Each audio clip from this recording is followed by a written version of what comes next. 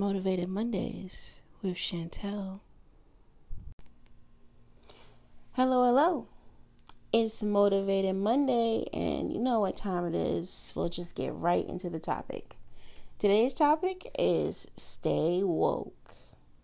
So over the past few weeks and months, I just want to tell you guys that it has been a very tough time emotionally.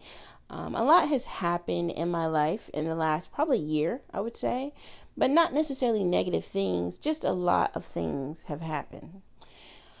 I have managed to turn a lot of positives during this time, and I'm pretty content with that, but that doesn't mean that some things don't take an emotional toll on me. I'm still human. So for the past week or so, I've just been reflecting over what I've been feeling and allowing my feelings to really be felt. I think that's something that we run away from a lot. We don't want to feel our emotions anymore. But I really allow myself to get down into the nitty gritty, into the deepest depths of my emotions, and allow myself to feel my way through quite a depression. And what I learned during that time was that I could either sit in that emotion and I could feel sorry for myself, or I could change the outcome. And this outcome comes with a radical change. It's not just, I'm going to make like a couple of changes here and things will be better. No. I realized that my depression was completely situational and environmental, and I needed a radical change. So now we are taking the steps to make that radical change, and hopefully, sooner than later, I can come to you from a different type of perspective. But for now, just know that I'm coming out of the fog and I'm feeling much better, and I'll keep you guys updated. In the meantime, I feel like I think thinking about all this really kind of reminded me of when I started going through something of a spiritual awakening. And this began for me in 2017. It was like mid 2017, I want to say. And I started having this weird feeling. It came in the middle of the night, actually. And it was after this dream that I had where I was running this race and I was ahead of the pack at first. And then all of a sudden, I'm getting close to the finish line and I can't feel my legs. They're not numb. They're not heavy. I just can't seem to move them. And everyone is passing by me and they're finishing the race and people are congratulating them. Their families are there. And one of the key things that I noticed about this dream was no one was there to congratulate me, one. And two, by the time I did finish, everyone was gone. And I wasn't really sure what that dream was supposed to mean. I didn't know if it meant, maybe this is not what you're meant for, or if that, if I just felt stagnant, like I didn't know, like I couldn't really interpret it. But I knew that it had something to do with whatever I was going through during that time. And that was in the height of my anxiety and my depression. Like I had been diagnosed around that time. Well, right before then. And so I really just thought it was like a side effect of my anxiety. I thought that I was just low key going crazy. I'm not going to lie. But the more I thought about it, the more it was like a wake up call more than just being anxious. This was something trying to communicate a message to me, if you will. So the spiritual awakening, if you didn't know, is a moment in our lives when a shift occurs. It's when you start to realize the importance of not just the things going on around you or the people who are around you, but you start to realize that your life is significant and the way that you feel matters, and that what you want in this lifetime is not impossible, or that whatever it is that you're going through, it doesn't have to be the end all be all. The awakening comes as a way to remind you that there is something greater, I feel like. And that you don't have to succumb to society's pressures. That you don't have to be one of, millions, basically.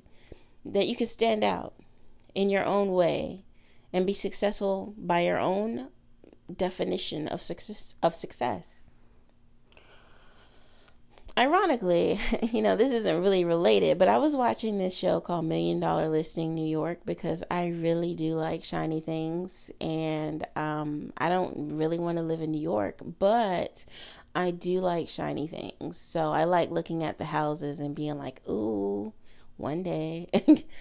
But there was one guy up there who apparently he had left the show, and I've never really watched this show before. I just decided to watch it for the first time ever over the weekend, and he was saying that he had to leave and go take some time for himself because he started going through this like weird depression, and then he was in a relationship, and then they ended up breaking up, and he was so heartbroken. And essentially that if he did not come back, he like traveled around the world during this time, but if he didn't come back to New York, there was a good chance that he wouldn't be alive because he probably would have taken his own life. And I was like, wow, that's crazy. Like, and you think that having this or doing that will make you happy, or will satisfy that emotional need, but apparently not. Like, one of the main things that he said, because he went to go see one of his friends who had a baby, and he was playing with the baby, and it was a cute little scene or whatever, but at the end he was talking about how he wanted to have a baby one day, but then he was like, oh man, I'm going to have to fix myself before I can have a child. And it really hit him hard. Like, he started crying on camera and everything. Like, he really didn't realize that he was broken. And I think that he had something like a spiritual awakening, which is what led to him leaving the show. Because when he came back, he wasn't dressed up, all fancy in suits. He wasn't clean cut. He didn't have his beard cut off. He looked kind of rugged. He looked different. He was wearing street clothes, if you will, although probably very expensive street clothes. He was still wearing, like just your regular pair of jeans and a shirt, and he was going to sell these $1 million homes. And I feel like the awakening happened to him because he realized that in life, it doesn't really matter if you put on these expensive clothes and these expensive shoes and have your suits tailored every week and do all these extra things to make yourself feel significant, when you just realize that you are significant all on your own. I feel like spiritual awakenings, like I said, come when you have to lean on a higher power. And, just to bounce back to the guy from $1 Million Listing, he clearly was in a rough place in life. And whether he believed in a higher power or not, I think that even he realized that he had to lean on something that was greater than him in order to really pull himself out of this depression. So he returned to the show. And I think that's something that we all do in a way. Like, for me, for example, what really keeps me going is knowing that I still have some sort of purpose on this planet. I haven't fulfilled it. I know I haven't fulfilled it because I still don't know what it is. The opportunities that have been granted to me on my path are not at all by chance. It's not a coincidence, because they all seem to fall in alignment with who I am as a person. So I don't feel like I have served it completely. Like there's something else that I must do. I still feel this strong feeling of being drawn to something or some place or some like someone or something. I don't know what it is, but I know that I haven't fulfilled the purpose yet. So until then, I'm going to keep striving. When my spiritual awakening happened, it really did shake me. It rattled me into paying attention. And it reminded me of people saying that God spoke to them and told them to do something, and then it freaked them out and they resisted. Okay, I can relate to that because there are a lot of times when I know for a fact I've felt this weird sensation. I felt this type of calling on my life, but I ran away from it because I was like, oh no, like I can't do it. That's not, that is not the plan. But eventually you just fall in line and you do it anyway. I didn't really want to write a poetry book, but I wrote a poetry book. I didn't really want to write in general because I felt like, how am I going to survive off of a writer's income? But here I am still writing anyway. Go figure. I didn't want to be a creative at all because creatives don't make money. But they do. They do make money. And that's a horrible way to think about it, but that's just what we've been taught for so many years, to throw away or throw out your creative side because it doesn't make money. And that's unfortunate, that we teach our youth that. It's unfortunate that we continue to discourage the creative side of our people, of our young people, when we know that creatives is really what makes the world go around. If there were no creatives, there would be no movies. There would be no cartoons. There would be no artwork. And, art is what makes us happy in the first place. So creatives are very, very necessary. And I'm glad that those who are creative find it in them to still create regardless. It's something about painting, it's something about filmmaking that just drives them. And I'm glad that they don't allow society to mold who they are as a person. So Bishop T.D. Jakes said that when God told him to preach, it sounded crazy. And when God has a plan for you, it will sound crazy because the only way that you can accomplish it is with him walking with you.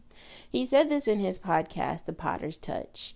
And I love that line because it's true. Whenever you start to hear or start to feel that calling, that tug on your life, your instant thought is to resist it because you can't see how it could possibly take place. But as Dr. Martin Luther King said, you don't have to see the whole staircase in order to take the first step. You just have to take the first step. You have to be able to take a leap out on faith and understand that just because you have been called to do something doesn't necessarily mean it's all on you to figure it out. And that's just how I'm starting to look at life now. I might feel drawn to something, so I'm going to listen to it and I'm going to go and I'm going to do it. And I'm not going to have to try to figure it out. I'm not going to try to figure it out. I'm going to let it flow. And I'm going to let it fall into place as it will because I have faith that it will. But I will say this. When you wake up and realize that some decisions you make have to be for you and 100% about you and only for you, you start to feel like this weird guilty feeling. And I say this because spiritual awakenings come with a level of selfishness. You start to have to make these decisions that are actually revolved around you. You don't get to choose, okay, well, I'm gonna make this decision because it will affect so and so this way, or I'm gonna do this because I don't want to hurt so and so. That's not what happens with the spiritual awakening. Not at all. If anything, you start to reevaluate your life. And for me, what happened was that I started to look at things and I started to say, This doesn't make me happy. And if it doesn't make me happy, then why am I doing it? Or I don't like being here. And if I don't like being here, then why am I here? Or I desire to do this, so why am I not doing it? That is what the spiritual awakening does, and it makes you very, very, very uncomfortable. But like I said before, it's the type of comfort, it's the type of discomfort that we need. Bishop T.D. Jakes said of something about decisions that he didn't really like trivial decisions. He didn't like having to pick what's for dinner, or he didn't like having to make the type of decisions that really don't require a lot of energy. And I can relate to him on that, because at some point when you make so many decisions that aren't really about you, and they require a lot of energy, small decisions kind of seem stupid. Like, like, don't ask me, what do you want to eat? As long as we eat, we good. Don't ask me little things like that, because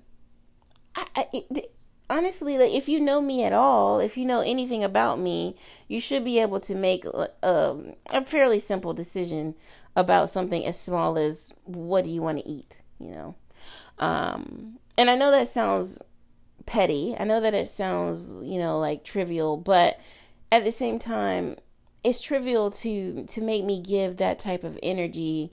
Like, people get into arguments over what's for dinner. Like, it's really not that deep. As long as we have food on the table, we should be thankful that we have food on the table. But nonetheless, like I said, when you wake up and you realize that sometimes you just have to make decisions that are 100% about you, you start to realize that you feel very, very guilty. And there's, like I said, there's this certain level of selfishness, but also guilt that comes with the journey of a spiritual awakening. It is a type of selfish that we must be in order to really go after whatever it is that we want in this lifetime. It is a type of selfish that a small percentage of the world actually listens to, because God forbid we do something that actually makes us happy. We as a society have forgotten what it means to really be happy. Better yet, scratch that. I don't even think that we forgot. I'm not even sure that a lot of us ever knew what it meant to really be happy. We've never had the ability to really believe in ourselves. We've never had it in us to just go for whatever it is that really made us happy. So now, when we're faced with a decision to have to be assertive and make these types of life-changing decisions, whether it's uprooting or starting a new job, or choosing to do something that maybe is against everything you've ever learned. When you do that, it's called the spiritual awakening. And it's uncomfortable, but it's necessary. There was a documentary on the other day about Patrick Swayze. And I didn't really get to watch it, but I did catch the beginning. And it was an old clip of him talking about how limited our time here on earth really is, and that we should make the most of it. Patrick Swayze, I don't really know much about him, but from what I do know, he just seemed like a beautiful spirit. He seemed like the type of person to really just grab life by the horns and live it on purpose, and live until he couldn't live it anymore. I think that is a reputable trait about most people who make it in life. Whether it's Toni Morrison or Maya Angelou, Tyler Perry, or any great person that you can really think of, honestly. Some of those are my inspirations. Now, I will say I might not be a fan of all of their works, but I can always appreciate someone's journey. Um, I appreciate Maya Angelou's journey because of the background. I appreciate Toni Morrison's journey because she took such a path that a lot of people don't take. I appreciate the journey of most people, obviously, especially most people of color, that make it, because so often we preach that in the Black community that a lifestyle, the life of a creative is just not it's not possible. To be an artist is just not possible. To be successful within a certain realm is just not conceivable to us. So when I see people like us make it, I get excited. I know it sounds cliche, but our time here is very limited. So if we can make the absolute most of our time, then why wouldn't we? Wake up and then do me a favor and stay woke. Thanks for listening.